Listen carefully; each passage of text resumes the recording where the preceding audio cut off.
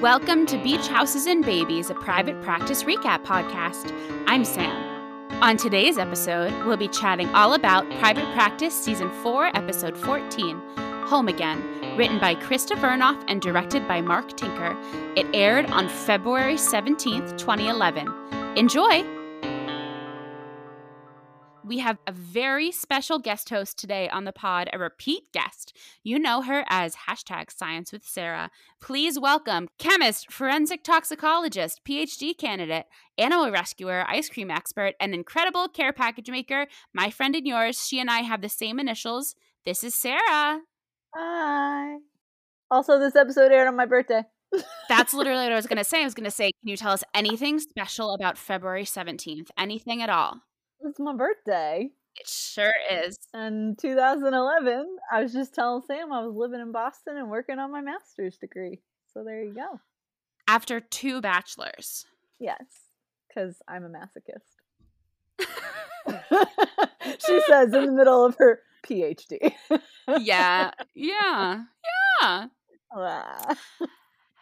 Do you have any updates to what you're reading and or watching right now? I know you're reading textbooks. So any updates to what you're watching? Well, and I was telling Sam and I were talking about this off air earlier. I had surgery a couple weeks ago, so I've been mostly in recovery mode. So I was catching up on some scientific literature because I can do that while laying down. But TV wise, I've been rewatching America's Next Top Model because I can fall asleep to it. Yes, early seasons. Yeah, I'm actually on season 9 now at this point, but I started all the way back at the beginning. Like I started at the beginning, and it was fun for me because I was watching America's Next Top Model when I was in college, and so just like. And it's nice because I've seen it so many times that I can fall asleep to it and I know what's going on when I wake up, Yep. That's me with currently Golden Girls, but I rotate some other things in as well. Yep, Golden Girls is a good one too. But yeah, yes. I've been watching that and reading, again, just scientific literature, sadly enough. I wish that I was reading more of the non-sciencey stuff right now, but my mom makes fun of me every year because for Christmas, she asks me what I want and I send her a wish list, usually of books. This year's book topic is, my mom said it seemed like sad and upsetting and she didn't really want to buy me these books, but I'm starting to try and understand a little bit better a lot of native stories, indigenous stories. I got a couple on there about things like blood quantum, which is like a really controversial topic, and in native circles and things like that. So she saw my list and was like, I don't want to get you these. But I'm always trying to learn things a little bit better. So yeah, that's my current to be read book list. But well, when you have any to recommend, you let us know next time you're on. I will. Do you have anything to promote at the moment? I mean, actually, since I've talked to you guys about EDS a couple times now, a couple of our research group is currently recruiting for a couple of studies right now. So I'll give you the website for the research group so people can go look and join studies if they want to, because they're not just all EDS either. Our lead PI here at University of Arizona actually just got $7.3 million to study long COVID. Wow. Yeah, so we're going to start recruiting for that too, because long COVID has some overlap with some of the EDS comorbidities. So it's something that we already kind of studied, dysautonomia. And so, yeah, she just got a bunch of money to study it in long COVID patients. So we're probably going to have to open that up for people. Yeah. I'm going to say probably turn of the new year. We'll probably start recruiting for that. So I'll give you those. Do you have to be local to Arizona for that? No, a lot of our studies, we don't necessarily require you to be local. I'm enrolled in one right now, which is hilarious to me because I'm the researcher and I'm a patient, but we checked with the conflict of interest office. They were fine with it. So we're doing it. I was going to say, it sounds a little controversial to me. Nope, we checked with the lawyers. The lawyers said it was fine. So perfect. But the one that I'm enrolled in, it's we're doing baseline heart rate and blood pressure and respiratory rate and things like that through Fitbits, through mine's not a Fitbit, mine's a Whoop instead of a Fitbit, but everybody gets one, and we're like monitoring all of those particulars through your days and having you fill out like daily surveys about your symptoms, so we can see if, like, when we look at symptom fluctuations, how they line up with all of those baselines. And then also in women in particular, tracking their cycles and tracking their symptoms, because we see a lot of like worsening of symptoms in women in certain parts of their cycles. All of that is remote. We don't require you to be local to Arizona to do those. We ship you the device. We do all the interviews over Zoom. We do all of the surveys online. So, like, that's something that anybody could join. So that's awesome. I'll give you the website to put in the show notes. Yes, please do. So can you remind us where we can find you online, just for other people if they're like, she said this, but I forget what episode it was in. How do I find her online? Yeah, so Instagram is the place where I am the most active, and on Instagram I am at SickKidChemist, all one word. You can find me there, and if you have questions about EDS or anything like that, just like give me a heads up before you send me a long, complicated question, just because I don't have a ton of time. But I will do my very, very best to answer it in a timely manner. Yes, don't be a Violet, be a Cooper. Yes, yes. I love that. Well, we're going to get into the episode in just a minute, dear listeners, but I was struck how Cooper asked permission to give advice before giving it to Sam, because it doesn't really seem like a Cooper thing to do, but at the same time, it kind of does. Cooper, I don't know. We'll get there. Growing up to me, like he really is growing up, and I'm proud. I know. Isn't it funny how characters don't change because they're obviously like written, and the previous episodes don't change, but we do, and then they change with us? Yes. Like when you rewatch your favorite shows and your opinions about certain people change based off of your maturity level when you watch the show. Just like I was talking about with Izzy a couple episodes ago. Just like that. Mm-hmm. Yeah. And how you how sometimes when Derek turns to be a toxic, not son man, you're like, oh, I couldn't see past the hair the first time I saw this. Right. Yeah. We all have that problem. Yeah. Yeah. Yeah, this episode was something else. Yeah. Yeah. I knew this was the one. Like I knew this was this one. Like I specifically remember this episode, but I guess I didn't necessarily remember how hard it hits. Yeah. Because I watched it the first time through, and Sam, usually the first time I watch, I take notes.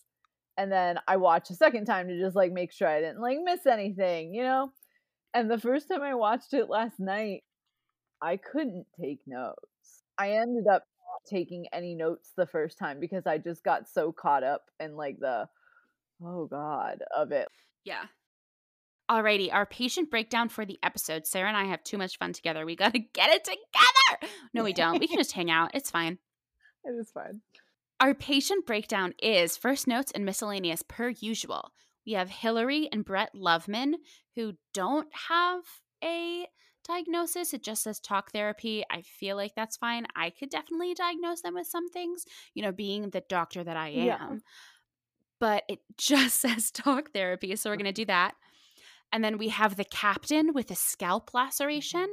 And I have all my funeral stuff in with the captain. Okay. So before we start, obviously this episode, maybe not obviously, I don't know. This episode has a content warning for suicide and maybe murder also for the other storyline. Yeah. Is murder a content warning? I mean, no, because we're not really going to talk about it. Well, I don't know. We're going to talk about it kind of in the emotional sense because we got the victim's wife and stuff. So yeah, maybe, yeah. So how about for violent crime and for suicide? Yeah, okay. I think that's good. So I will put the general timestamps as I do in the show notes. And I don't have anything about Charlotte's attack. Me either. If for some reason it comes up, I'll put those timestamps in as well. But yeah, what is your first note? My first note is, God, I hate the Addison automaton. It did remind me of the Buffy bot. Yeah, I mean, it's just, Oh, it's so uncomfortable because it's so not Addison, but that's literally my first note, is I just hate her as an automaton. It makes me sad and uncomfortable. Yep. There are no beach houses or babies in this episode. It's the first time that's ever happened. That's your first note? Yeah, well, it was my miscellaneous note, but I thought I would bring it up to the top. Okay. There's no babies and no beach houses. Yeah, no, you're right. There's absolutely none of that. Yeah. Yeah. There's a winter home in Connecticut. Yeah. And we see like the Santa Monica Pier from an aerial shot, but that's all. Yeah. Then my first note having to do with the contents of the episode, although that does have to do with the contents of the episode. Yes. But my first episode note is not Addison being mean to service workers in her grief. Oh, come on. Yeah, that was uncomfortable as well. The bags aren't going to loot themselves. Ugh. Why is she trying to play act busy? It's just... Grief does funky things. That's true. But the rest of my notes fit into our nice little folders. Do you have anything before we move on to our Lovemans? No, actually that's my first chunk as well, and I didn't even look at your outline before I did it. It's just how I did it. Amazing. Hillary has a good point in calling the governor instead of weeping. I feel like, not that I've ever been in this situation, but when I am having a moment, I take a minute to literally 5 or 10 minutes to wallow. Mm-hmm. And then I get to action just like she's doing. I feel like she is doing what I would do. It kind of depends for me. There are certain things that I'm the same as you. Like I take a beat and then I get into action. There are some things that it takes me a little bit longer to kind of get myself into action for, and I think that's just because of repeated trauma and grief over certain things, like it just slows you down a little bit more each time. So yeah. Mm-hmm. Yeah. Mm-hmm. My first note on them, I cannot tell you how much I appreciate that they wrote Violet out of this funeral by making her lady. I'm so sorry to bring the Violet frustration right out here, but literally that's my first note. I was like, thank goodness they did not send Violet to this funeral.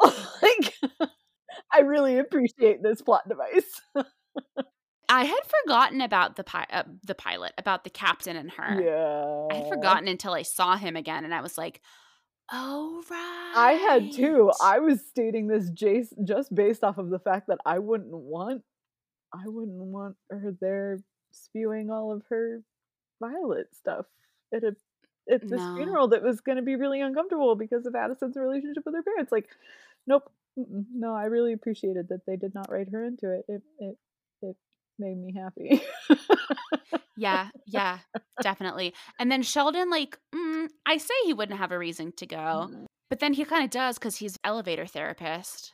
Yeah, I don't know. I could see him going and I could see him not going. I kind of appreciated that he didn't go because I liked the way that he and Violet kind of worked together on this.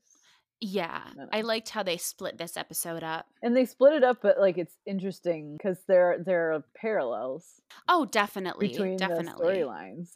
They're split, but not. It's kind of neat. They did a nice job. Yeah. I have a number of points in here where I'm like, you can tell that Christopher Enough wrote this episode. Yes. Yep. You're absolutely right about that. Yeah. Yeah. You can tell in a lot of ways, and I appreciate that. Yep.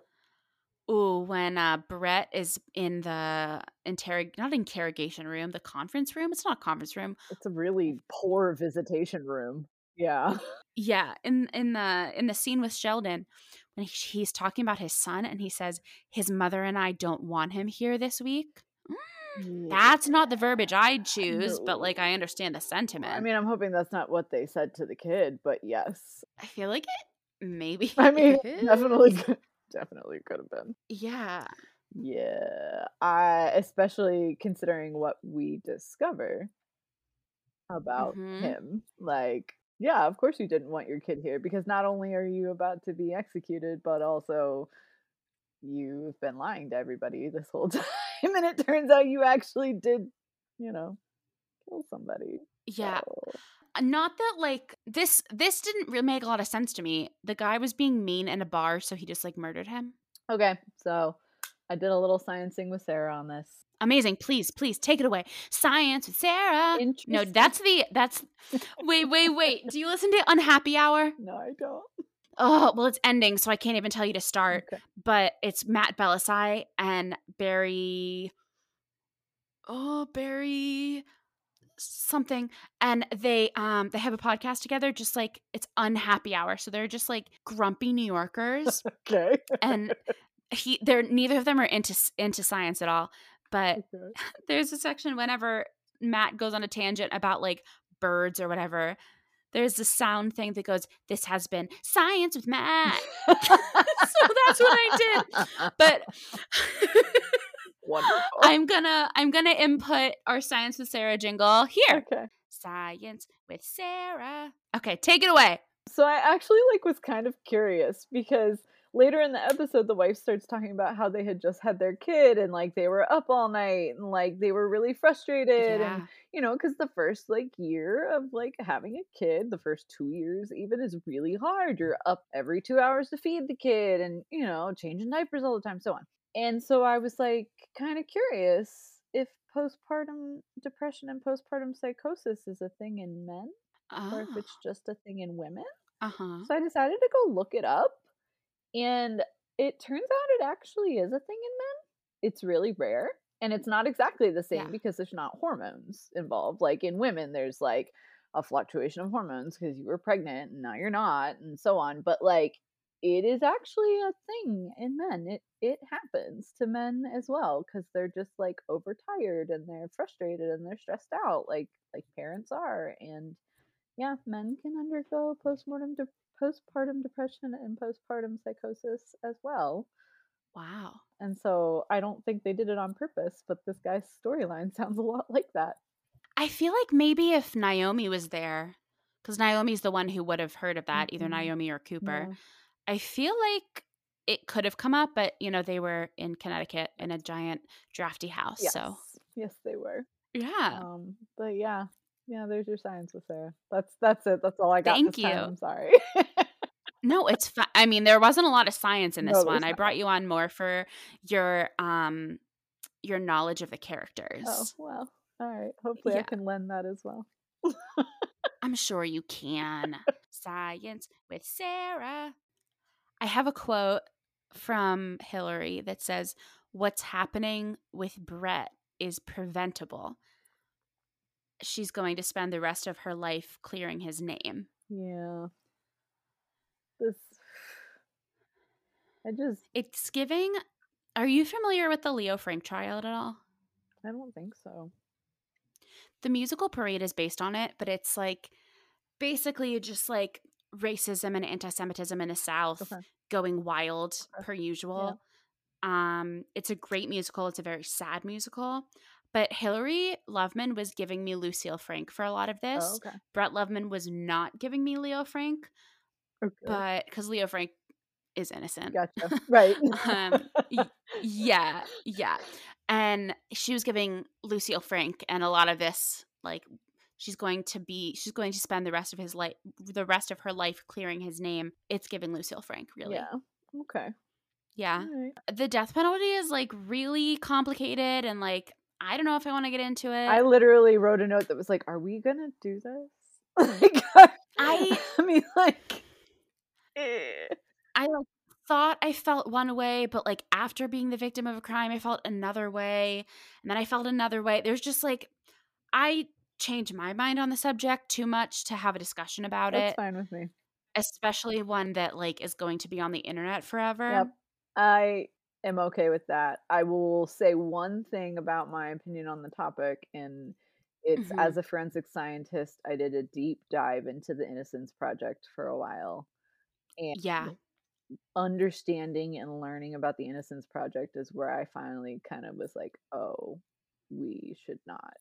I don't think we should be doing because forensic science is not perfect yet, and a lot of these people were convicted in a time when we really didn't even have it, and so there's not the resources to go through and redo all of it now that we do. So and it sucks yeah, because there should be, because it's a really important thing to do, but uh-huh. We all are operating within this system until we change it, unfortunately. Yeah, the Innocence Project it's fascinating and really sad. If you ever want to jump into it, it's a lot. But I think it is something that people should be aware of and understand, before they formulate their own opinions on it. Yeah. The only thing that I have about it is from my Law and Order knowledge, my extensive Law and Order knowledge. It seems to me that one not premeditated murder, is a weird crime to be put to death for. I feel like it's mostly like serial things or things against children or like multiple, like doing it multiple times. Yeah, and see, now we're having the conversation even though we weren't going to have it. But it's like hard to Oh, no. We're not going to have it. It's just what the government tends to do is what I mean. Not how I feel about it. Just what the government tends to apply the death penalty to. Yeah. One not premeditated murder seems like it should just be life in prison, the way that the government works, and the way that like Olivia Benson and like Raul Esparza and Jack McCoy and all of those people, the way that they work, that I've seen every Thursday for 22 years, more than 22 years. What's that quote from Malcolm Gladwell, 100 hours of practice or something like that? I've done more than 100 hours. I have no idea. On it's like once you've done 100, either no, it's 1,000 hours. After 1,000 hours of something, you become an expert. Oh, yeah, I've never heard that before, but I believe you. Yeah, all that to say, I am a Grey's Anatomy expert. Right. Oh, I am and I am a Law and Order expert. Okay. Yeah. I believe that you are. Yeah. I can endorse that statement. Thank you very much. You're welcome. I can't stop staring at the hot pink on the outfit that he's wearing at the back of his neck. I couldn't stop staring at it. And those were some weird prison scrubs. Yeah, they're usually color and like orange or khaki. And I don't know. The like lettering on them was a weird color. There wasn't enough contrast. You could barely read it. Like yeah, it was weird. And I think it said CDC prisoner. Did it? Yeah, California Department of Corrections. That's what that means in that context. But no, I know. Center for Disease Control. Yeah, no. But that bright pink at the back of his neck. Yeah, I couldn't stop staring at it. Yeah, I'm right there with you. The acting, justification, and writing for these characters to work with was absolutely incredible. It was. Like, you can tell that Krista Vernoff wrote this episode, whether it was just like the pure justifications that these people had for doing what they are doing, and the Shondalag of the victim's wife in her house. First of all, they shouldn't be in her house. We'll get to that. Mad. Yeah, but the Shondalag that she did, and also just like the pure. When you play a character, you're not supposed to think of them as the villain because they're not the villain in their own story. Yeah. And usually the villain is not the main character of the story. Right. It's like said from someone else's perspective. And it just shows that like just the writing justification was so great for all of them. Yeah. Hillary, Brett, and the victim's wife. They were all right in their own way. And you didn't have to convince me of that. Yeah, no, and it wasn't hard to convince you of it either. I could easily have put myself in every single set of their shoes and like understood where they were coming from. Yeah, no, you're absolutely correct. And I had the same comment as you where I was like, oh yeah, this is definitely a Krista episode. Like this is absolutely a pure Shondaland episode. Like yeah, for sure. Love it. I only have a few more. Do you have much more on them? My other ones are like really overarching, like or like drawing weird comparisons, like when he does tell his wife that what he did, you know, that he was guilty, and she started laughing. I was like, oh, it's Izzy at George's funeral. Izzy at George's funeral. I thought of that too. Like, that was my immediate response. It's like, oh, okay, all right, well, yeah, there's the funeral parallel. Cool, got it. Here we are. The other parallel that I drew was at the very end, you know, when the wife does actually go to the execution and everything. I said, this has vibes of Meredith going to watch that one patient's execution, like having a friendly face before. Yeah. I feel like you would think that after all the Katie stuff, Violet would be done with house calls. Like, she'd be like, you can meet me at my office, go through security, I'm not doing house calls anymore. But she not only goes to Hillary's, but she also goes to the victim's wife house. Yeah, so it felt weird to me. Like, I could understand why Sheldon was there for Brett, because, like, that's actually part of, like, the execution process. Is you have to meet with a therapist, you have to have a physical done, you can have religious consultations if you want them, you know? Like, that made sense to me. It was like, I don't know, like, is that something you actually do? Like, do you have your therapist come and hang out with you for a whole day when something like this happens to you? Not to mention that they kept talking about how, like, he had only been seeing Brett for like 4 months and she had only been seeing Hillary for like 3 months or something like that. So, like, it's not even that, like, they had year-long relationships with these patients. I don't know. It was weird. I didn't really get it. The only thing that I can think of is, because they both work with the justice system, is that maybe like a social worker or something, was like, you might want to, like, could you do me a favor and talk to this person? And Violet was like, yes, that's entirely of course. possible. Yeah, that's true. Because Hillary Sheldon didn't even really seem to want her there. Like, no, she was annoyed with her. She was like, I can't. Yeah, making an hour to come here is so annoying. Yeah. No, that's about all I got left on them.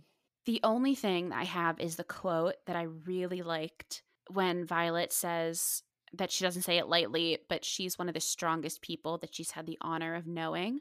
And it's not whether she can watch the execution or not. She said, it's not can you do it, but do you want to? Yeah.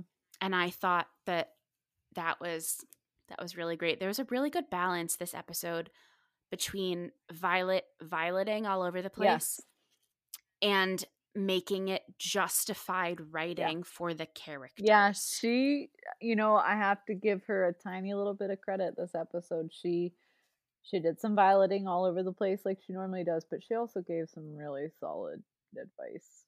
Like, yeah, she did. So, all right, she gets a point, I guess. Begrudgingly. Right? It's so weird for me to feel so much annoyance at Violet, but feel so much love for Amy Brennan. Yep, nope, I'm right there with you. It's so hard because I'm like, it's like when someone shares the same face. It's like in Game of Thrones when Arya was wearing everyone's faces. Like, it's like, this can't possibly be Amy Brennan. Right, yeah. Yeah, well, and we should love her even more for that, because she's able to portray this character that is so out of character. Yeah. And I do. Yep. All right, on to the captain with scalp laceration and the funeral. So this is where our content warning for suicide is really going to come in. So proceed with caution. What's your first note? My first note actually says, quote, a few of Busy's friends. Addison, these are your friends. When she introduces, like, she brings them into the house and walks up to Archer and the captain and is like, yes, a few of Busy's friends are here. And I'm like, what? Honey, they no, they're your friends. They were never Busy's friends. It's the Addie bot. Would you explain to our dear listeners about the Buffy bot in, like, the broadest of terms? Okay. So in Buffy the Vampire Slayer, it's in season 5.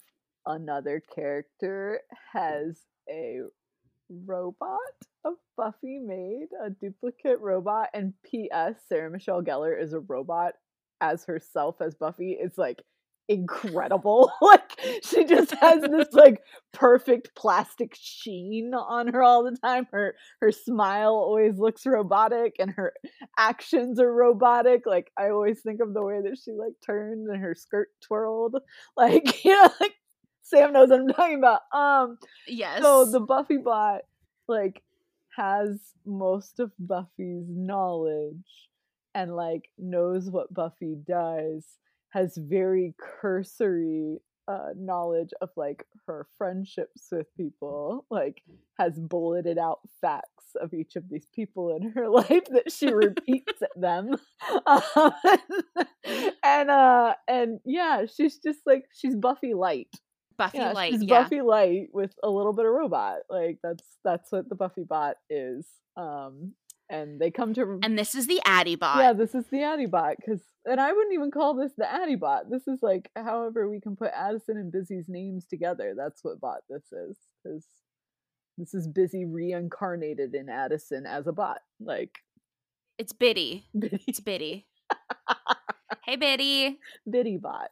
Biddy. Yeah, no, I got it. Biddy bot. That's good. I like it. It's great. It's the Biddy bot. No, like, she says that, and I'm just like, honey. Okay. But no, that was my first note. And then my next note was Archer saying the tan and the beautiful. And I was like, oh, yeah. Yeah. Like, all right, cool. I said, not Naomi scolding Sam for not going to Connecticut with Addison. I love that. She's like, didn't you learn anything from our marriage? Didn't you understand the social norms of marriage during our starter relationship? Didn't you get that? What is wrong with you? And then when whoever was gonna, I think it was Amelia who was going to do the airplane reservation, Charlotte goes, I fly first class. Yeah. And Naomi goes, me too. Oh my gosh. Oh, okay, so I actually have, you're right, I have some too. So I said the boys plus Amelia in the kitchen feels very familiar. And I like it. Yeah. And I also like that Cooper thinks Charlotte isn't going to want to go. But then Charlotte's like, no, when Big Daddy died, you came. And I was like, oh, this is, that touched her. And she remembers, and this is, okay, this is nice. I like this. I guess I do have one thing about Charlotte's attack that we will do a tiny little, note here. Charlotte seemed to forget very quickly that Addison took that kit and processed it without her permission. Yeah, so just how, like, when anytime I see Naomi and Charlotte together, I think about Naomi getting Charlotte's job after William fired her. I am also really noting how Addison did that kit without her knowledge or consent. Yeah. When I'm seeing their interactions. And I wonder sometimes if that's, like, wanded away with the ultimate storyline where, like, Charlotte did go to the police and, like, did, like, actually start to carry through with the justice side of things, and if she kind of, like, let what Addison did slide at that point because she realized, I'm putting my words in quotations, listeners, realized that it was for her own good, you know? Just like how she thanked Violet for trauma dumping. Sorry, that was a very visceral noise. No, it's going to sound great on audio. Low noises always sound great. Right. The high noises. Oh my gosh. Well, and especially you say that, and like the interaction that Addison and Charlotte ended up having too. Like, you're right. It's like, I don't know if it's like we're saying Charlotte is disappearing it because Addison is in need at this time, and so Charlotte is having compassion for her. You know, like, I don't know. Pick your explanation, but I guess there are a number of them that you could conveniently put in there. Yeah. I don't know. Violet telling Pete to go to Connecticut is so funny to me, and the cut to Sam and Cooper's faces after that being like, yes. And then I love that the hard cut from that after that is literally just all of them getting out of, like, driving up to the house and getting out of the car. Like, I like that we didn't like do any of the stress of like booking it and figuring it out and doing this. I like that we just went straight to it. Like, nope, we just no fuss this. We are going to help our friend. You know, that was nice.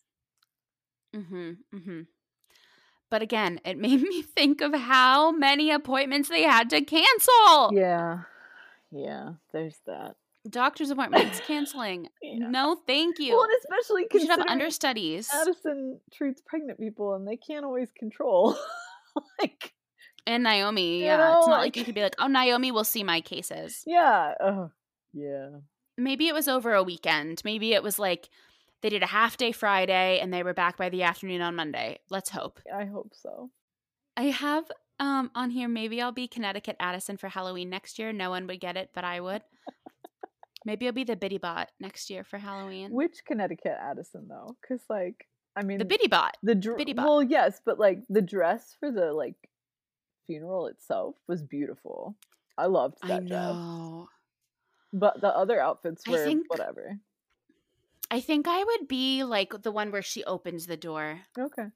And then all I'd say was, "Thank you so much for coming." In that voice with that smile plastered on your face. And the slightly dead eyes. Yes. Yeah. Ugh.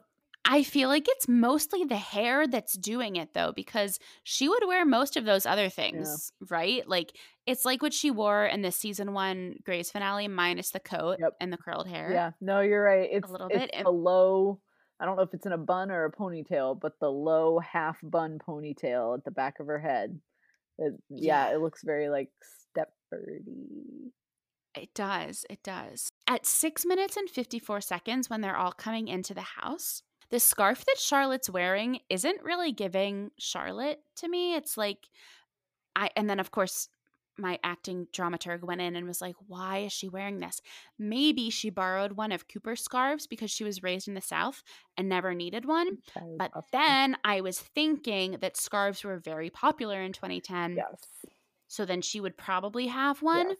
But then she probably had like silk scarves and like those light wraparound ones, and she didn't have like an actually warm one, so she borrowed one of Cooper's. It's giving that to me. That's my justification. Okay, so here I am gonna wrap in a couple of my miscellaneous because you're talking about the cold and stuff. Yeah, I want to know where they shot this because like the way that everyone was acting like overly cold and the fact that you couldn't see fog in front of anyone's mouths made me think that they didn't shoot this somewhere cold. Like they put fake snow out and like, you know, did the whole thing.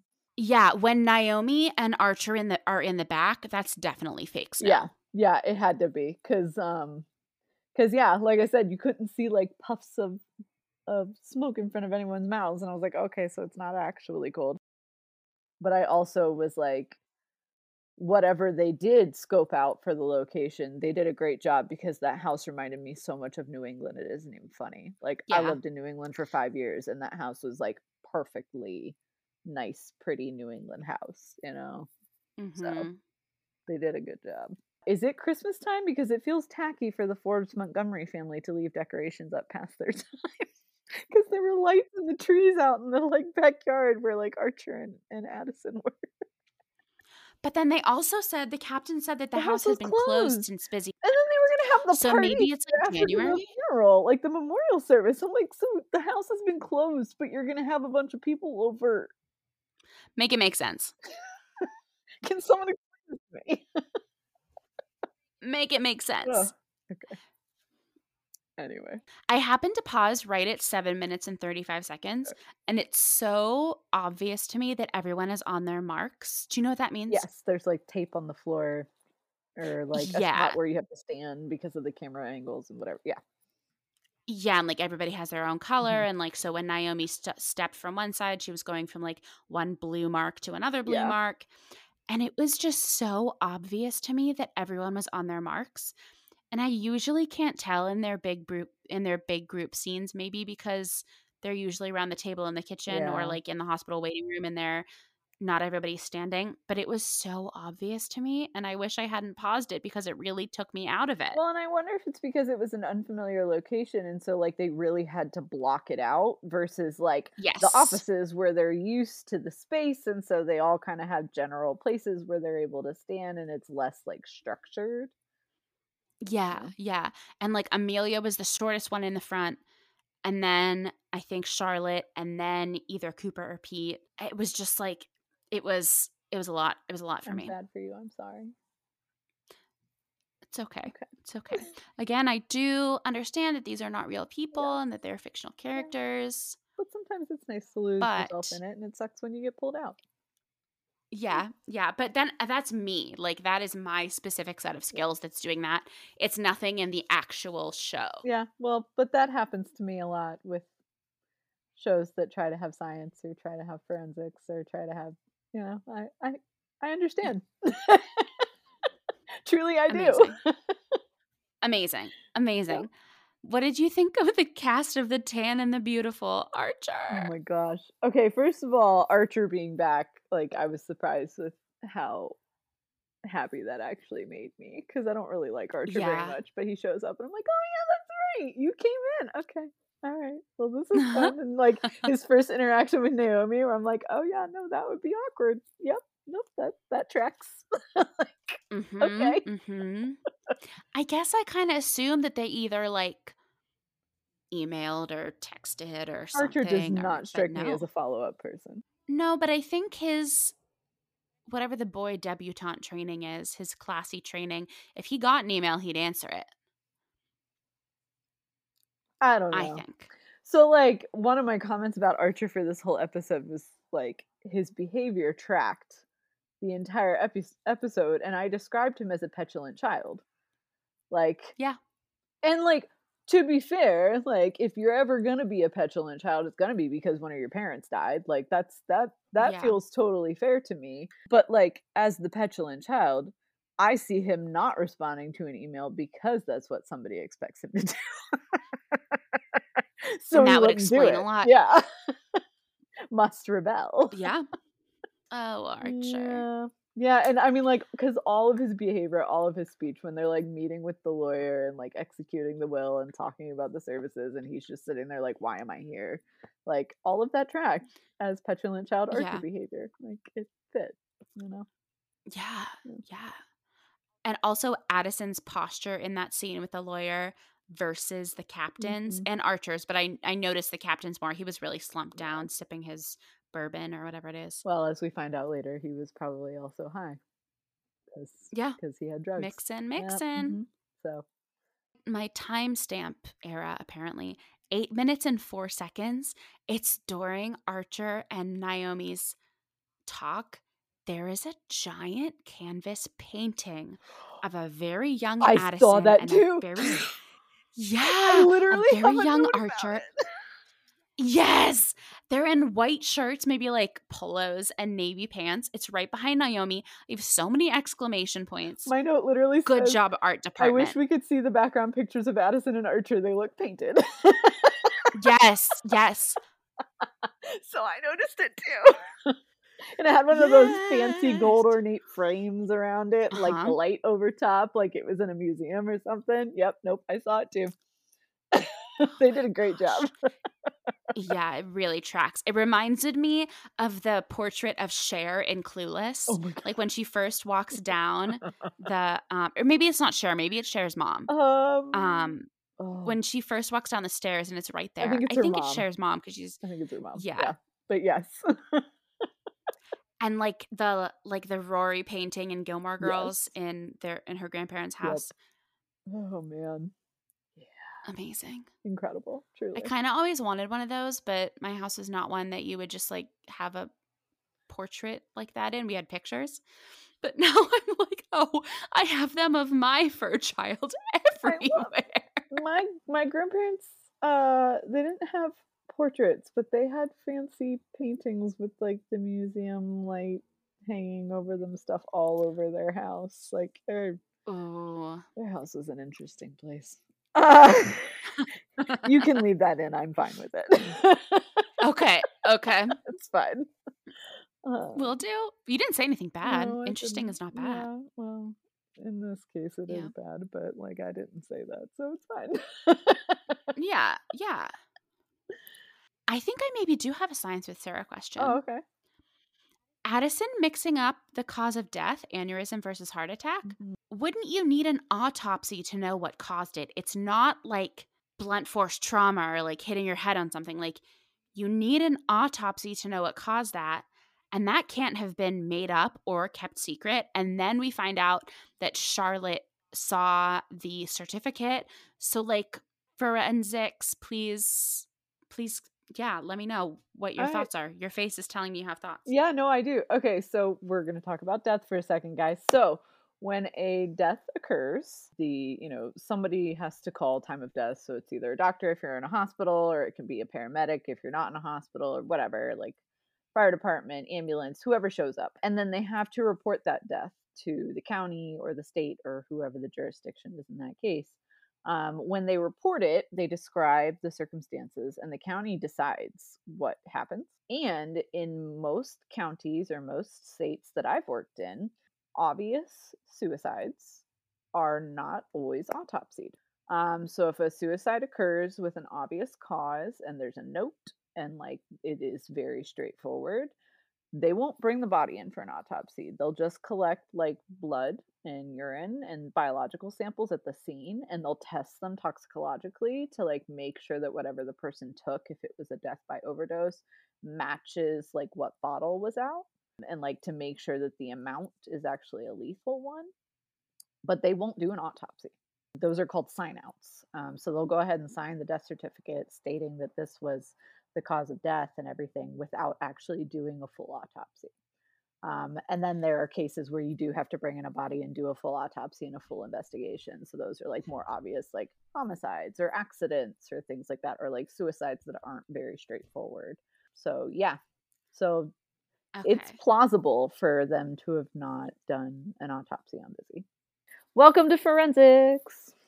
Yay! But no, in this storyline, in this episode, it is entirely plausible that they would sign a death certificate without doing an autopsy on Busy, in which case, like, even Addison wouldn't know the heart attack versus aneurysm, which obviously it was neither of those things, but like she wouldn't know because there wouldn't have even been an autopsy. And Charlotte, again, would actually know all of that. She would know there wasn't an autopsy. She would know the cause of death. Yeah. Wow. Yeah, because first she goes, she died in her sleep, and then she said aneurysm, then she said heart attack, and Sam was like, don't you mean aneurysm? And there was a lot. It seems very unlike Addison to not think this through, but again, I think that's her state of mind. Yes, I would say I would agree with you on that for sure. It's and it doesn't seem, her, but it's in character for what is happening. Yes, and I also feel like the captain would be the kind of person to look it up himself. Yeah, I have mixed feelings on whether the captain, like, ultimately when I finished the episode, I kind of sort of thought maybe the captain figured it out, because like the way he was talking about like how he would have wished that she came back to him after Susan was gone. Yeah, like the way that he was talking like so longingly about that, I don't know, I got the impression that if he didn't know for sure, he at least was like, oh no, this is probably suspicious. What happened, like, yeah, especially given the way Addison was reacting. And I like respect Addison's choice to just tell Archer, like that she didn't necessarily tell the cap. Like I felt like that was a good choice. Like Archer needed to know to process things correctly. I don't think the captain needed to know. I think that was doing a kindness. And I think the captain also would have made it about himself, too. Yes, there's also that. And not that Archer wouldn't, but he's a little less likely to in this situation. Yeah. We're in Addison's bedroom. I love that it is, like, maroon. I love that it is I didn't take a lot of note of the actual bedroom because I was more focused on what was actually happening. Yeah.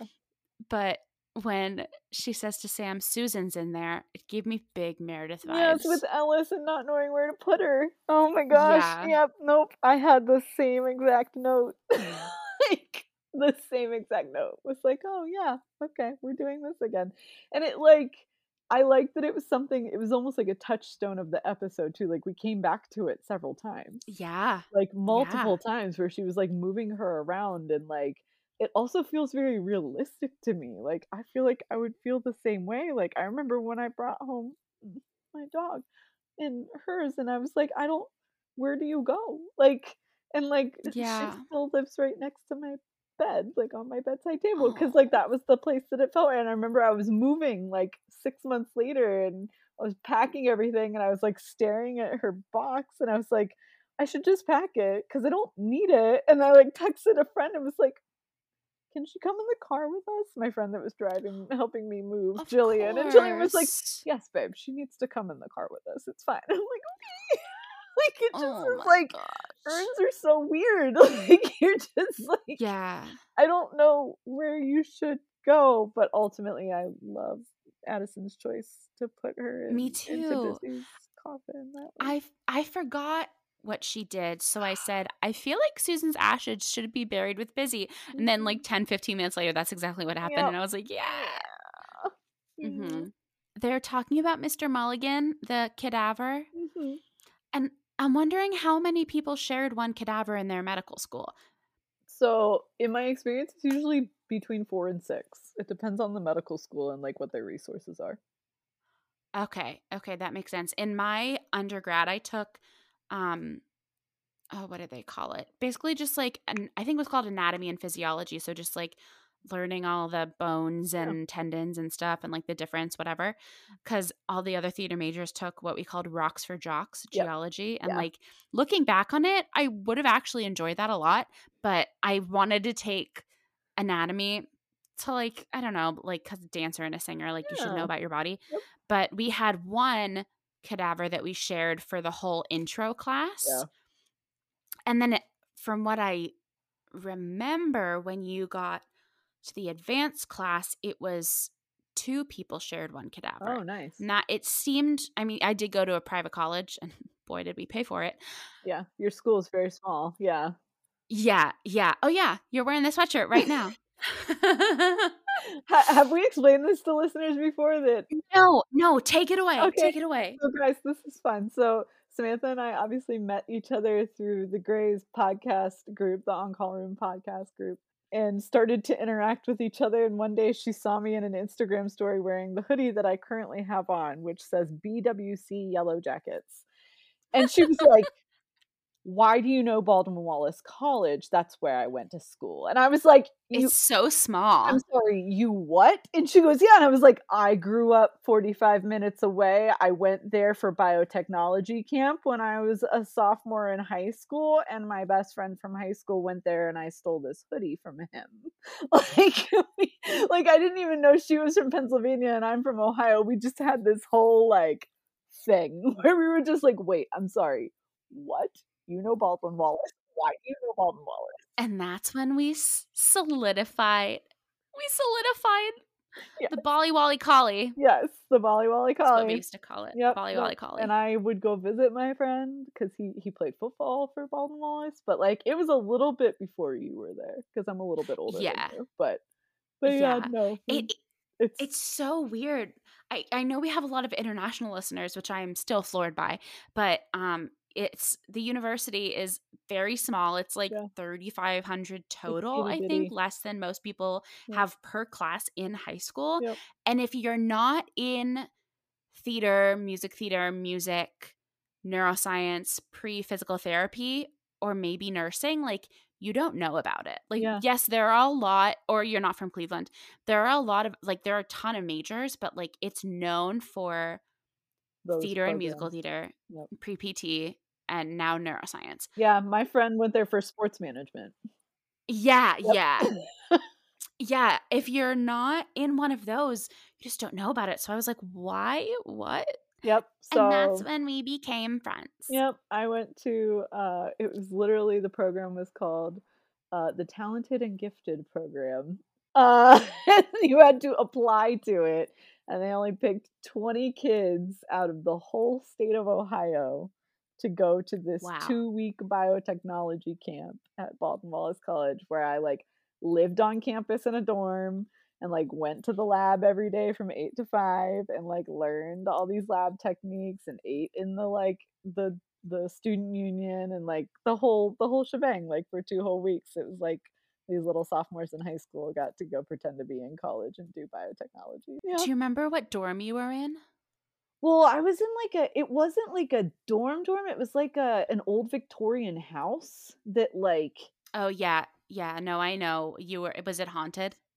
Yes, they said it was, and I couldn't even remember. I couldn't even tell you the street names. It was like on a corner but you could walk to the rec center, you could walk to the calf.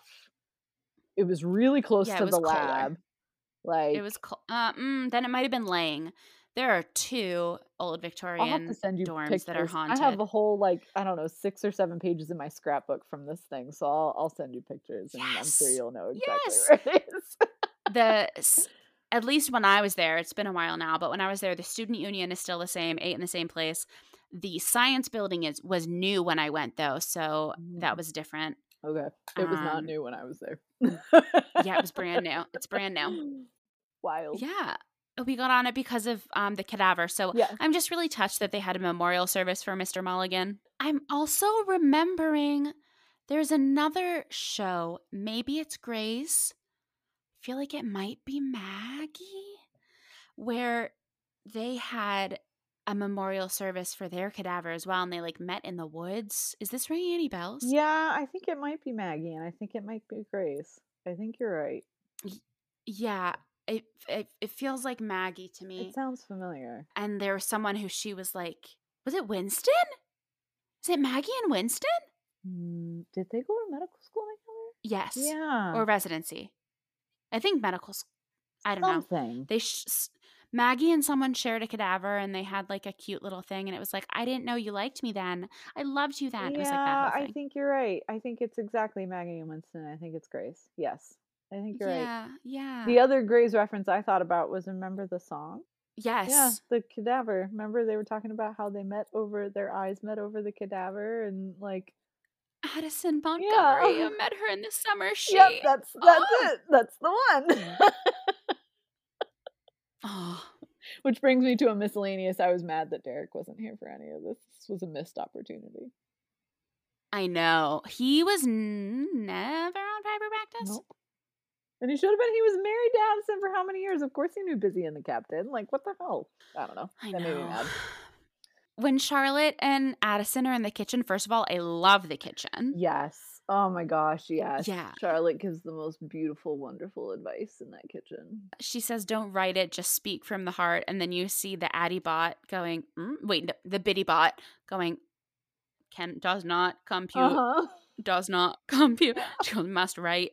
Yeah, I just really love that kitchen. Yep. No, that whole conversation is just perfect and exactly what Addison needed to hear too.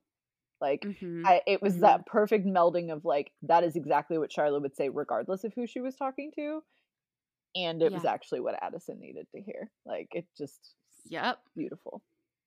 I loved it. Yeah. I'm in the funeral now. Anything before I get there?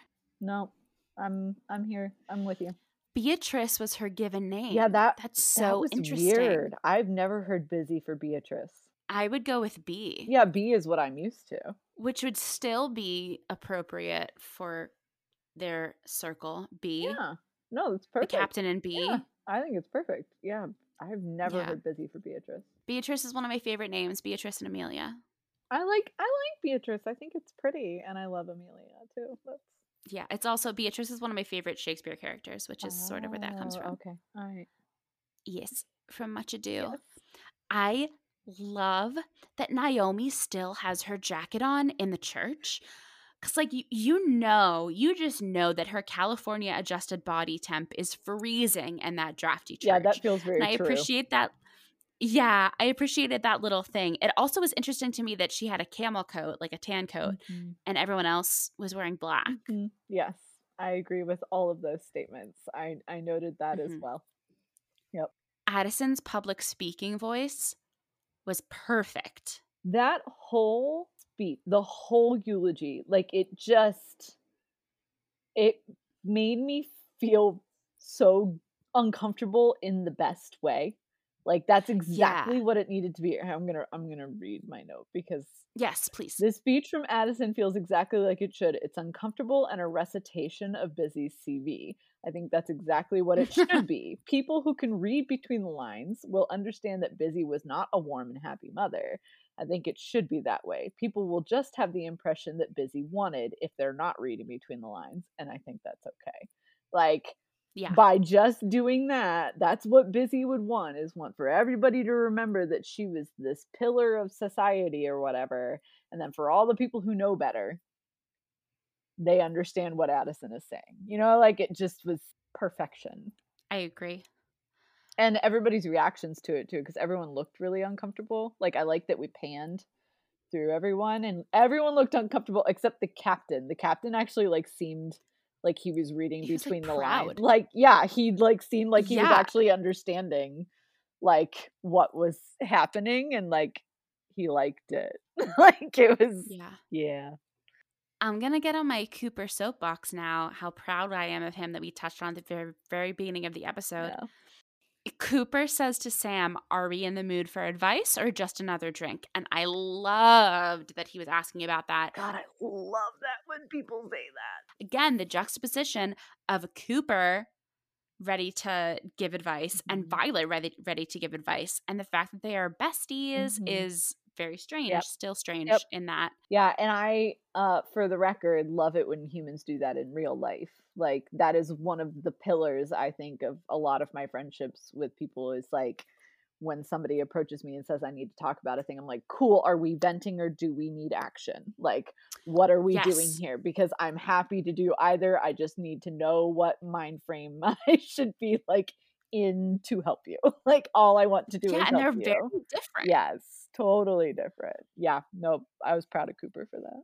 Amelia has a little cold in this episode, Caterina Scorsone. I noticed that too.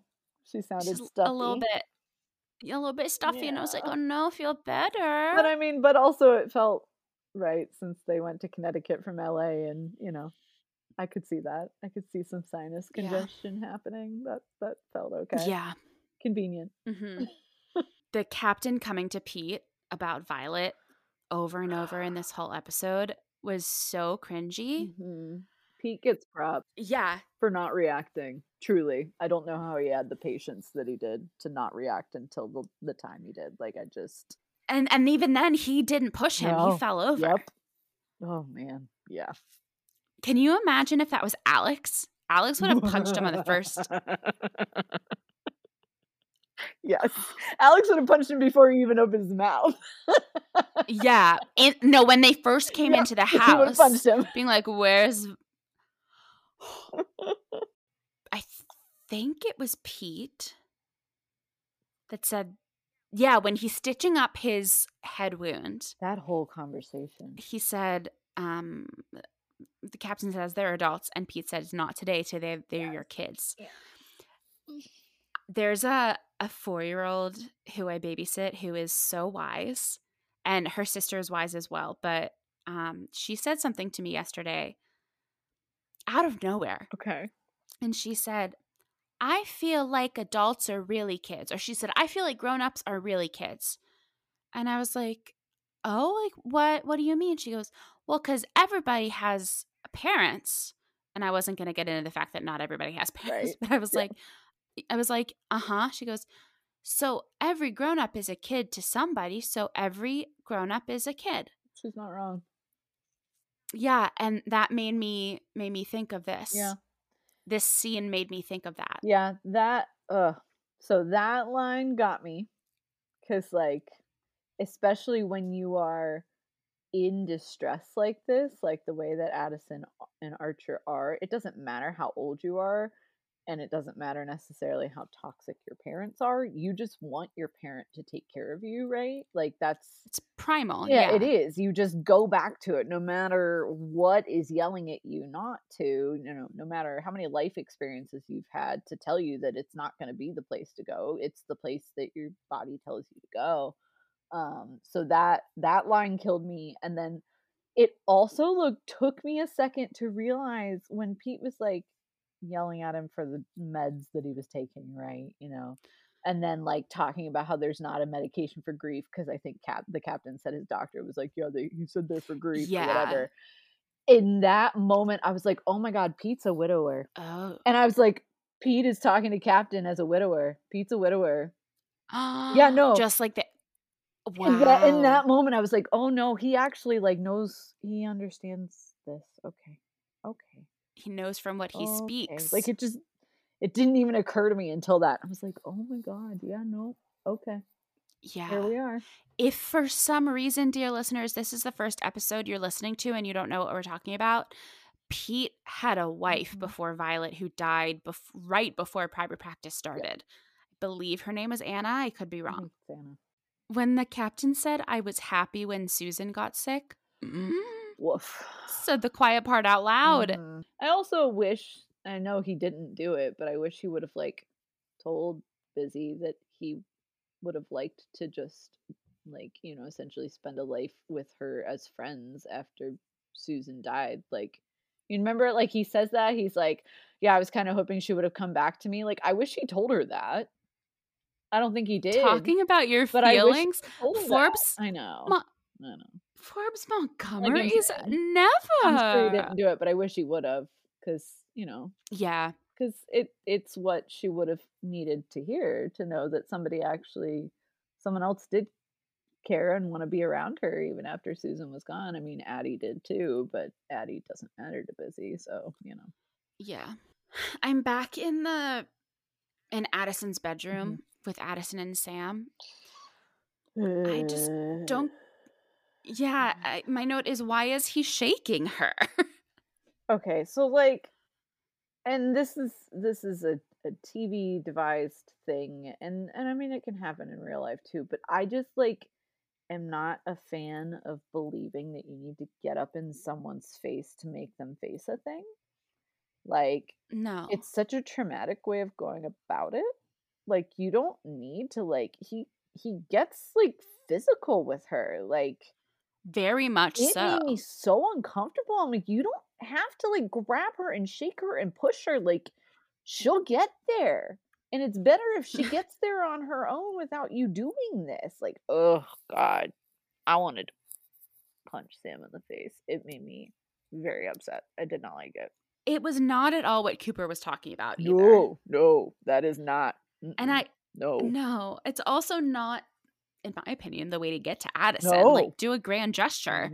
I feel like a grand gesture she'd respond to more. I don't know what that would be. Or just be the patient, supportive partner that you're supposed to be and let her come around. She'll come around. Like, it just... also, I should note that after I went on my whole diatribe about that, my note after that said, oops, my trauma's showing. But you're not wrong, though. You're not wrong. Which always happens when I come on your show, Sam. We love it. We love to see Here we are. When Addison and Archer in the back, I think it's her that says, we're real people with real feelings despite Busy's best example. Yes, that's exactly what she says. Yeah. Yeah, and I thought that was a great quote. Again, Krista Vernoff, thank you. Our Amelia scholar, Margot, who we both know, says, mostly because of like current Grey's Anatomy storyline, she goes, Krista Vernoff, I have a bone to pick with you, or something.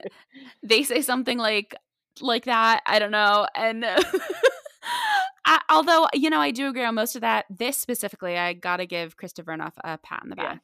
Yeah. I like that line a lot. And while I felt like it was mostly kind of fumbly, Addison's whole speech she gives on people who choose to die this way, it really like covers the span of like opinions that people tend to have, like good and bad.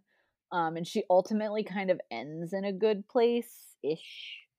But I just appreciated the fact that they actually did have some lines in there where she's trying to process like her own feelings on how this went about. You know, like I did appreciate that. And it reminded me of, I think it was the last time you were on, we were talking about how they're doing this, you know, all of these abortion storylines in current Grey's season 19, and how, I believe it was you on here, and how I said something like, hopefully in the future we can look back on it and be like, oh, it used to be like this, like with the homophobia in early Grey's and transphobia in early Grey's. Yep. I kind of was thinking that Addison's whole speech on, you know, when someone chooses to die by suicide, some takes are great, some takes are dated, some takes are not great,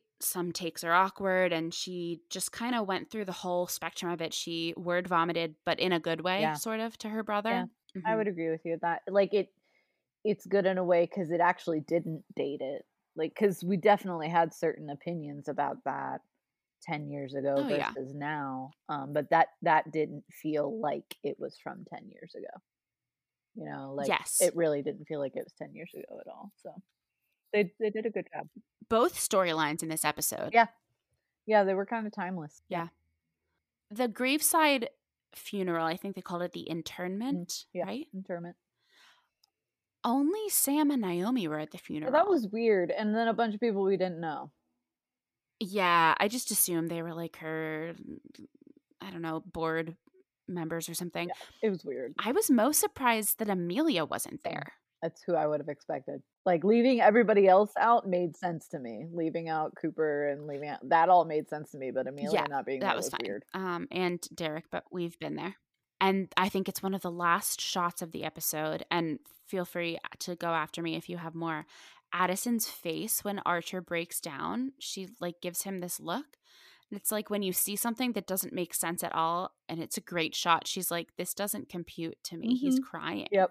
Yeah. She seemed very like aghast, and not in a like this is an improper thing, but aghast in like my brother doesn't do this.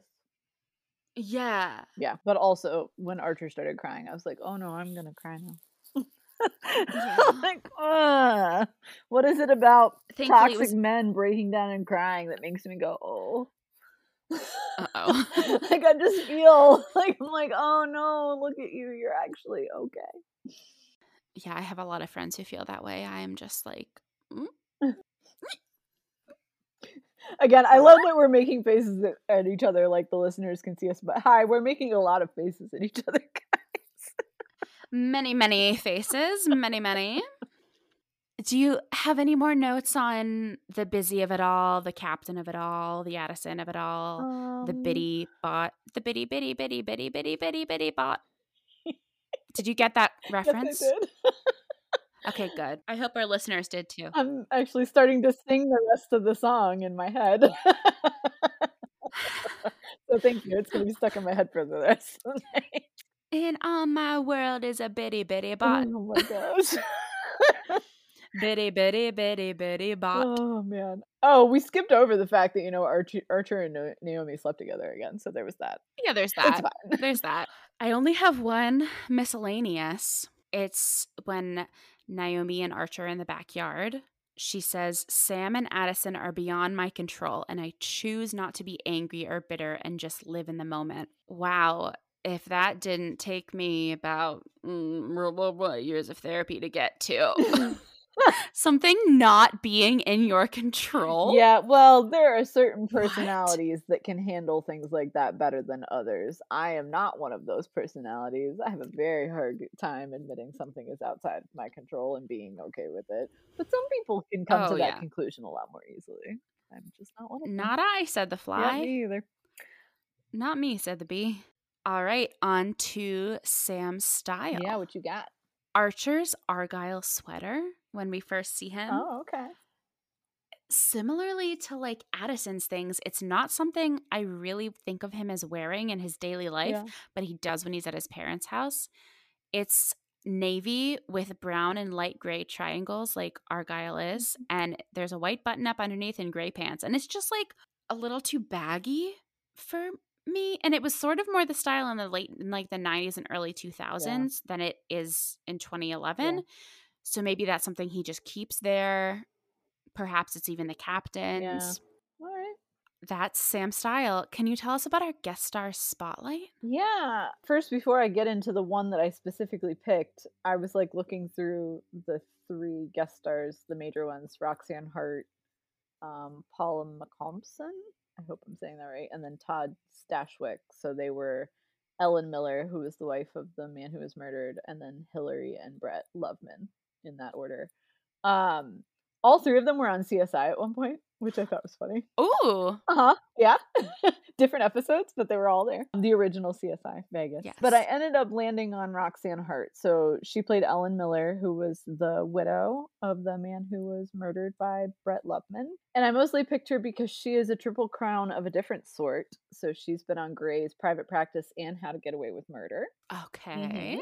but also ER, Law and Order, House, Cold Case, Bones, Criminal Minds. Like literally this lady has done an episode on like every single thing in television. She also has done Broadway and movies. So she's done everything. She's been nominated for a Tony. She was nominated for a Tony in 1983 for the Best Actress in a Broadway show called Passion. Yeah. She's also been nominated for a number of SAG Awards as part of an ensemble cast in Chicago Hope. So she played a nurse in Chicago Hope for like 4 years. Yeah. I feel like I've seen her in like everything. So everything. I remember her in Bones. I specifically remember her in Bones. She was the mom of a decedent. And the decedent had like a bunch of interesting medical problems and made her look like she was a grown like adult woman, but she was a child. Like I like specifically remember the episode. She played her mom, and in Grey's she was the wife of someone.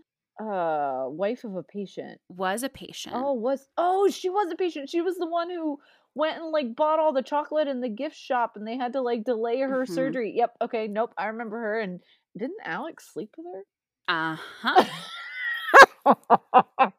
In the bathroom at Joe's. Excellent. I don't remember who she played on How to Get Away with Murder, but I've only watched that show through like maybe twice. So yeah, I've only done once. Yeah. Well, I've done the early seasons more because like it took so long one year to get to the new season that I completely forgot what happened. And I had to go back and watch it. Yep, I'm the same. Yeah. The only other thing I'm thinking of for her is because she has so much like theater credits is Roxy Hart is the main character in Chicago. Yeah. Yeah, played by Renee Zellweger in the movie. Yep. And her name's Roxanne Hart. So, like, what an intentional choice to go by Roxanne. Pretty wonderful. And not Roxy. I love it. Roxy Hart. Yep. Thank you for that. I loved learning about our friend Roxanne.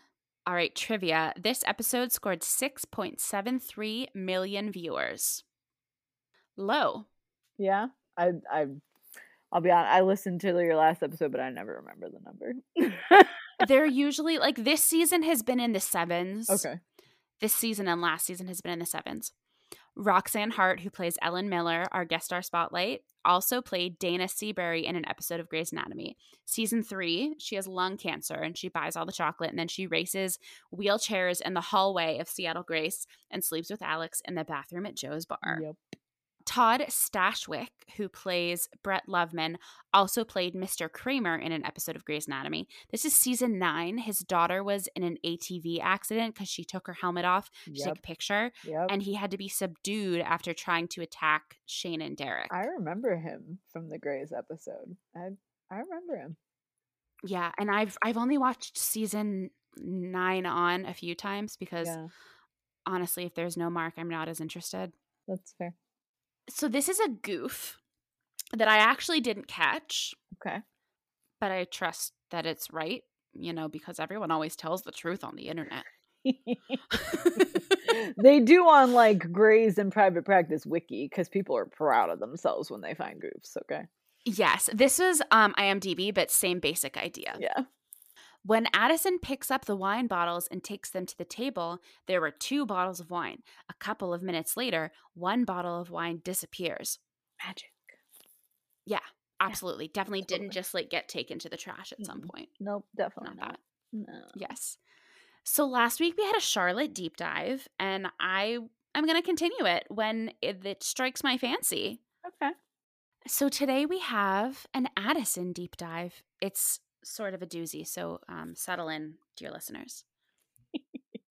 Addison was 39 when she moved to Los Angeles. Okay. When Derek left her in New York, Addison dyed her hair blonde. Funny that when Mark and Lexi broke up, Lexi dyed her hair blonde. Maybe when people break up with Mark Sloan, they dye their hair blonde as well. Well, and also, do you remember that Addison admits, this is probably where they got that from the deep dive. She admits that she dyed her hair blonde when she was in the elevator with Richard. Remember, Richard dyes his hair after Adele leaves him, and so she's like, I dye my hair blonde. And you're like, oh, okay. Sorry, continue. It is wild that Richard looks younger in season 19 than he did in He season does. 1. Like, I don't know how that's Just possible. because his hair's gone instead of white. Yeah. You know, like, Yeah. yeah. Since moving to LA, Addison describes herself as very zen. She buys aromatherapy candles and takes walks on beaches. Same girl, same. When she worked at Seattle Grace Hospital, her salary made her one of the highest paid surgeons in the Northwestern United States. Didn't remember that. During her education, Addison always hated neuroanatomy. I do remember that. Addison's SGH ID badge stated her departments were obstetrics and gynecology and neonatology. Addison sometimes wears reading glasses. She looks real cute when she wears them, too. Sure does. Speaking of looking real cute, she has a lucky scrub cap. Yep. Looks real cute in that, too. Addison has a very close sisterly relationship with Amelia Shepard, as Addison took her to get her ears pierced. She did her hair for prom, and she explained to her how to use birth control when Amelia didn't know who to ask. Before she was officially part of the Seattle Grace Hospital attending staff, she wore salmon scrubs. Whether or not she owned these scrubs, or if she was wearing the uniform color of OB-GYNs remains unclear. Actually, it doesn't, because... well, I guess OB wears pink scrubs. Yeah, later on you get Karina wearing them, and you get Joe wearing them. And you get Meredith wearing them for a little while, too. Yeah. Yeah. And Levi, too. And Levi, yep. Kate Walsh stated in an interview that it was decided to let Addison wear the navy blue scrubs to make her more part of the attendings group. When Addison wants to tell something she cannot tell, she stares at the person she wants to tell. I love that one. That's very niche. It is. It is. Bear with me here, because this is a long one. It has been noted that Addison's qualifications are unrealistic for a practicing doctor in her late 30s, early 40s, as she has already gained a highly regarded reputation at her character's introduction to the series. Since Derek and she attended medical school together and were both educated by Richard Weber, it is likely she completed a 5-year residency in general surgery, followed by a 2-year fellowship in pediatric surgery, focusing on neonatal and fetal surgical procedures, returning to complete a 4-year residency in obstetrics and gynecology, followed by a 3-year fellowship in maternal fetal medicine, with her likely to be 2-year fellowship in medical genetics following everything else. In reality, under the best circumstances, this would make Addison a minimum of 40 years old. Mm-hmm. Wow. Yeah, but it takes a long time to do all that stuff. Yeah. I don't know that she would have a 5-year residency in general surgery, though, because Derek wouldn't have general surgery. Derek would have gone to neurosurgery. No, remember when they were all residents? It's like... well, when they say general surgery, they mean a surgery residency. They don't mean like GI surgery. Because, like, remember all the interns, they all go through their 5-year residency and then they pick their fellowships after that. Specialties, yeah. So, no. Okay. Yeah. When they say general surgery there, they don't mean, like, GI. They don't mean it the way that you're thinking of it, where it's, like, what Richard and what Bailey and what Meredith do. They mean it just, like, surgery. That makes sense. That makes more sense. Yeah. It has been indicated throughout seasons 5 and 6 of Private Practice that Addison first completed a residency in OB-GYN. To me, that's not a spoiler, because we know that. Yes. This would mean that she followed up with fellowships in maternal fetal medicine and medical genetics, then completed a general surgery residency, but general surgery, as we said, not general surgery. Yes. With a pediatric surgery fellowship focusing on neonatal and fetal surgeries. If this is indeed the case, this creates a continuity error with her being mentored by Richard, as stated in Grey's Anatomy and Private Practice. As OB-GYN residents do not rotate into other surgical departments, this would be plausible if Richard were somehow involved in Addison's OB-GYN residency. Woof. There's a lot. We're like, when we get into the, like, where they did the things and how Richard mentored them and whatever, it gets fudged up so much, because, like, you are given the impression that Richard has been with these people for, like, all of their lives, when, like... yeah. really, no. No, it's like trying to say that he was there Bailey. Yeah, but he's so much. It doesn't make any sense. It doesn't make any sense at all. It's not mathing. No. Addison appeared in every single episode of Private Practice except for 2 of them. And they're coming soon. It's 2 Steps Back, which is the next episode, season 4, episode 15, and The Hardest Part, season 4, episode 18. Very soon. I'm like trying to think about what those episodes are even about, and I can't pick them out of a crowd at the moment, so I'm gonna have to watch them. Yeah, I guess you'll have to watch and listen to BAJB podcast. I will. Addison is the first and last character to be seen on Private Practice. The first scene of the show is her talking to Richard about her resignation. And the last, I will not tell you because it's a spoiler. Good job. But I'll tell you. You can read it though, so you see. Yes. Uh-huh. Okay. Yep. In one college semester, she took organic chemistry, physics 2, multivariable calculus, conversational French, introduction to the modern European novel, and tennis. She later had to retake tennis due to getting an incomplete. Sam, should I tell everybody the story I was telling you before we got on?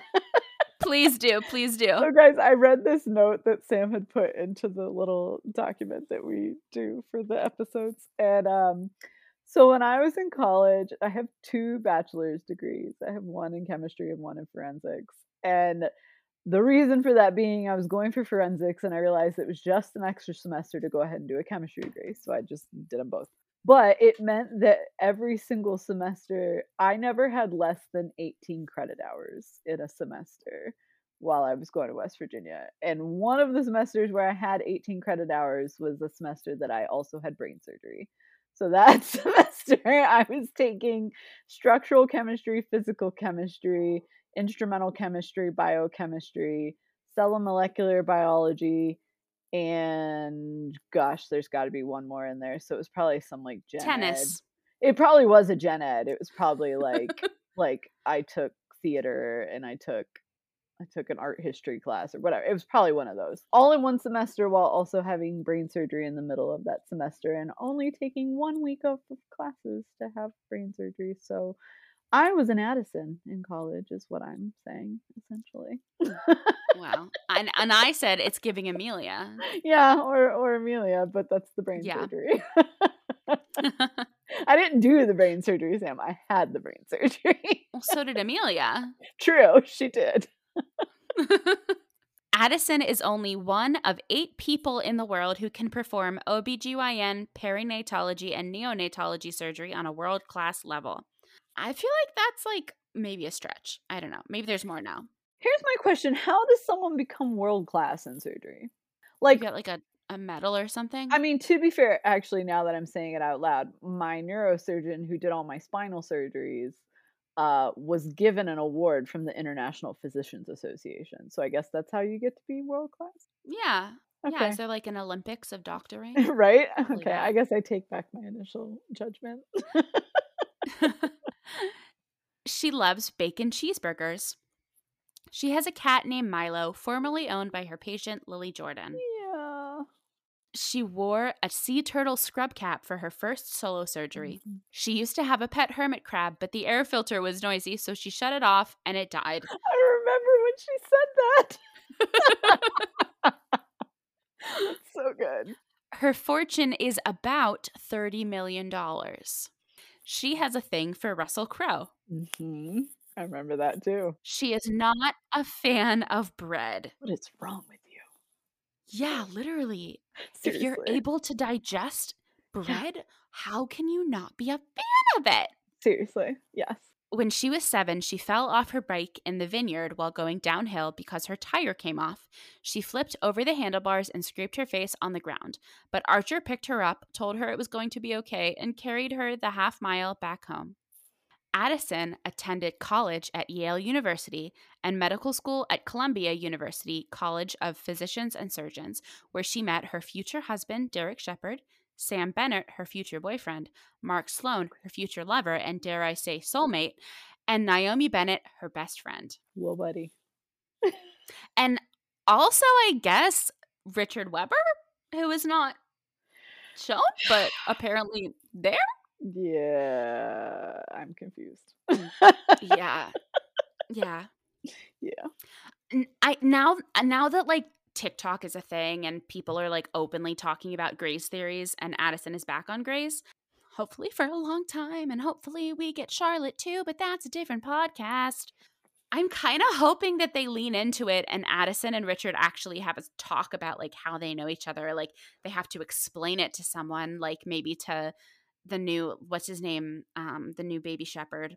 I mean, I would love that, except that I don't think they're ever going to do it because they'll realize the pickle they've put themselves in and they can't get themselves out of it. Like, how exactly are they supposed to fix this? Well, as we have just introduced, it is very mixed up. Who was I talking to that said I should be the... Someone was like, Sam, you should be the script supervisor of Grey's Anatomy because you know everything about the history. I mean, if they want to hire me to be on the show and like script supervise on the side, I could help them get out of that pickle. I'm just going to say that. All right. If you're listening, whoever's in charge of that, I'd be happy to help. You should pitch it somewhere on like TikTok or something and hope that one of them sees it, you know? I don't know if that works. Maybe. I don't do TikTok. So yeah, I can help you get out of that pickle. I can help you get out of a lot of pickles. I bet. And I have some good ideas too. Oh, yes, of course you do. Come on now. Yes. Oh. So that is our Addison deep dive. Again, as there were with Charlotte, a couple were left out because they're spoilery, but most of them are in there. So now we get to the part known as Sarah's suspicions. You already know what's going on, but anything you have to put. Well, how about we do this? Since we just said that we've got 2 episodes coming up where there's no Addison, and I said that I couldn't remember why there's no Addison in those episodes, I'm going to guess on what they're going to be. So I think one of them might be like a Cooper Charlotte centric episode. Maybe like we'll finally like wrap up. They're like trying to get things sorted out after the quite hellish year that Charlotte has had. And then how about the other one? Who else could it be? Oh, I will be disappointed. I'll be disappointed if it is, but maybe it'll be a P. Violet episode. Well, we need to do things having to do with Violet's book soon. Yeah, so that would actually make... Okay, so there you go. That's what I got. Yeah. If I go with anything else, then I will spoil things. So yeah, my guess is that one is maybe a bottle episode that she's like not there for. Yeah. But yeah. Okay. Anything before ratings and MVPs? No, I can't really think of anything. Okay, so my MVP, and I know that her name only came up like twice when we were talking about the actual episode, but my MVP is Amelia for doing all of these things behind the scenes without bothering Addison to make things easier for Addison at this time without drawing attention to herself. She instigated them all going, got the tickets, did the hotel, tried to stop the captain's outburst. She's putting all these things together. But I don't think that she and Addison said one word to each other. Like she's just doing this for her sister and not asking for anything in return. Yeah. Nope, I like that. I actually picked Charlotte for fairly obvious reasons. I mean, like, she came through with the whole, like, Cooper thought she wasn't going to want to go. And then she was like, well, no, of course we go. You were there when my dad died. Like, duh. Yeah. And then she came through with talking to Addison in the kitchen. And, like, yeah, you're right. Amelia did all the stuff in the background, you know? But, like, Charlotte had that conversation with Addison and no one knew about it. No one had any clue that even happened. Charlotte's going to keep her mouth shut. Like, she is just like, I am serving your needs and now I will go away. Yeah, yeah. I thought for a second about picking Sheldon just for like everything he's doing, but yeah. What's your rating? I picked one that I have a little bit of personal experience with. So I did a stalled hurricane on the beach, or just like a stalled hurricane. So guys, I lived in Houston, Texas when Hurricane Harvey rolled through, and I did not grow up in any area that had hurricanes. So this is like my first hurricane experience. And I learned that with hurricanes, they don't just like come in and then go. Like they're a problem for a while. So you get what's called storm surge, where like the waves come up on the beach and like the water rushes up into like the beach towns and beach areas. And then you get all the rain with the flooding. And particularly in Houston, you get all the flooding in like the bayous and stuff. And so you have to wait for the storm surge to go out and then all of the flooded waters to come out of the bayous and go out and make their way into the ocean before anything stops flooding. So it takes weeks. And that's what this episode felt like to me, is like we've been going through this busy stuff for a couple of weeks now because she came around with Susan and Susan was sick, and then we had this wedding, and then Susan died, and now Busy died, and it's just like one wave after another, after another, after another. And even now that the waves are gone, we're going to be dealing with Addison's grief and complex feelings over Busy being gone for some time now. So, yeah. Maybe we won't actually get her feelings because she's not in some of the episodes. Yeah, no, you're right. Yeah. So my rating is puffer coats on people on the beach. It's not something you like expect to see. Nope. If it's cold and you aren't there, the pictures don't make sense. But if you are there, you get why it's needed. Yeah. And, you know, these storylines, nothing actually involved medicine. Like, yes, some of it involved psychiatry. And obviously, like, Pete was stitching the captain's head up, and we were talking about mixing pills and medicine and all of that, but nothing was in the office except for that one scene. Nothing was in the hospital. Things didn't make sense. And if this was the only episode of Private Practice that you watched, you would probably be very confused. Yeah. But you get why it's needed if you deep dive like us. Yeah, nope, I like that. That's good. That's good. Good job. Thank you. Came to me. Unlike last time, I was like, even like as I was saying it, I was like, I don't think this makes any sense. Just keep talking. Something will come out. It's okay. Yeah. Sometimes I wish that we did a 1 through 10 rating system, but I don't think I could. I'd just be like 10, 10, 10, 1, 10. But this episode, I think it's maybe one of the strongest ones of the season. And that's saying something because of how strong this season is. No, it is definitely saying something, because this is a season full of, I was about to say banger episodes, but that feels really inappropriate, of really good episodes, like there's a lot of really solid ones. So yeah, for you to rate it that high means it's pretty dang good. Thank you for joining us for this week's episode of Beach Houses and Babies, a Private Practice Recap podcast. Please follow us on Instagram at BHAB Podcast, and be sure to subscribe on Apple Podcasts, Spotify, or Anchor to be the first to hear future episodes. You can find me at Samantha G. Harris on all social media. And you can follow me at Sick Kid Chemist on Instagram. If you'd like to support Beach Houses and Babies, please consider leaving us a rating and review on Apple Podcasts and Spotify now, and sharing with a friend. It really helps people learn about the show, and we might read your review on the podcast. I'd really love to have some to read. We haven't got one in a long time. I'd love to hear some. I love getting your DMs and everything like that. And yeah, it really feels like I'm just putting this out into the void. And when I hear back, it feels great. You can also become a member of our Patreon community at patreon.com/BHAB podcast. On our next episode, we'll be discussing Private Practice Season 4, Episode 15. They're available to stream on Hulu and can be purchased on iTunes, Amazon, DVD, and more. And I was told by one of our listeners that they're available on Disney Plus internationally, just not in America for some reason, which is very rude.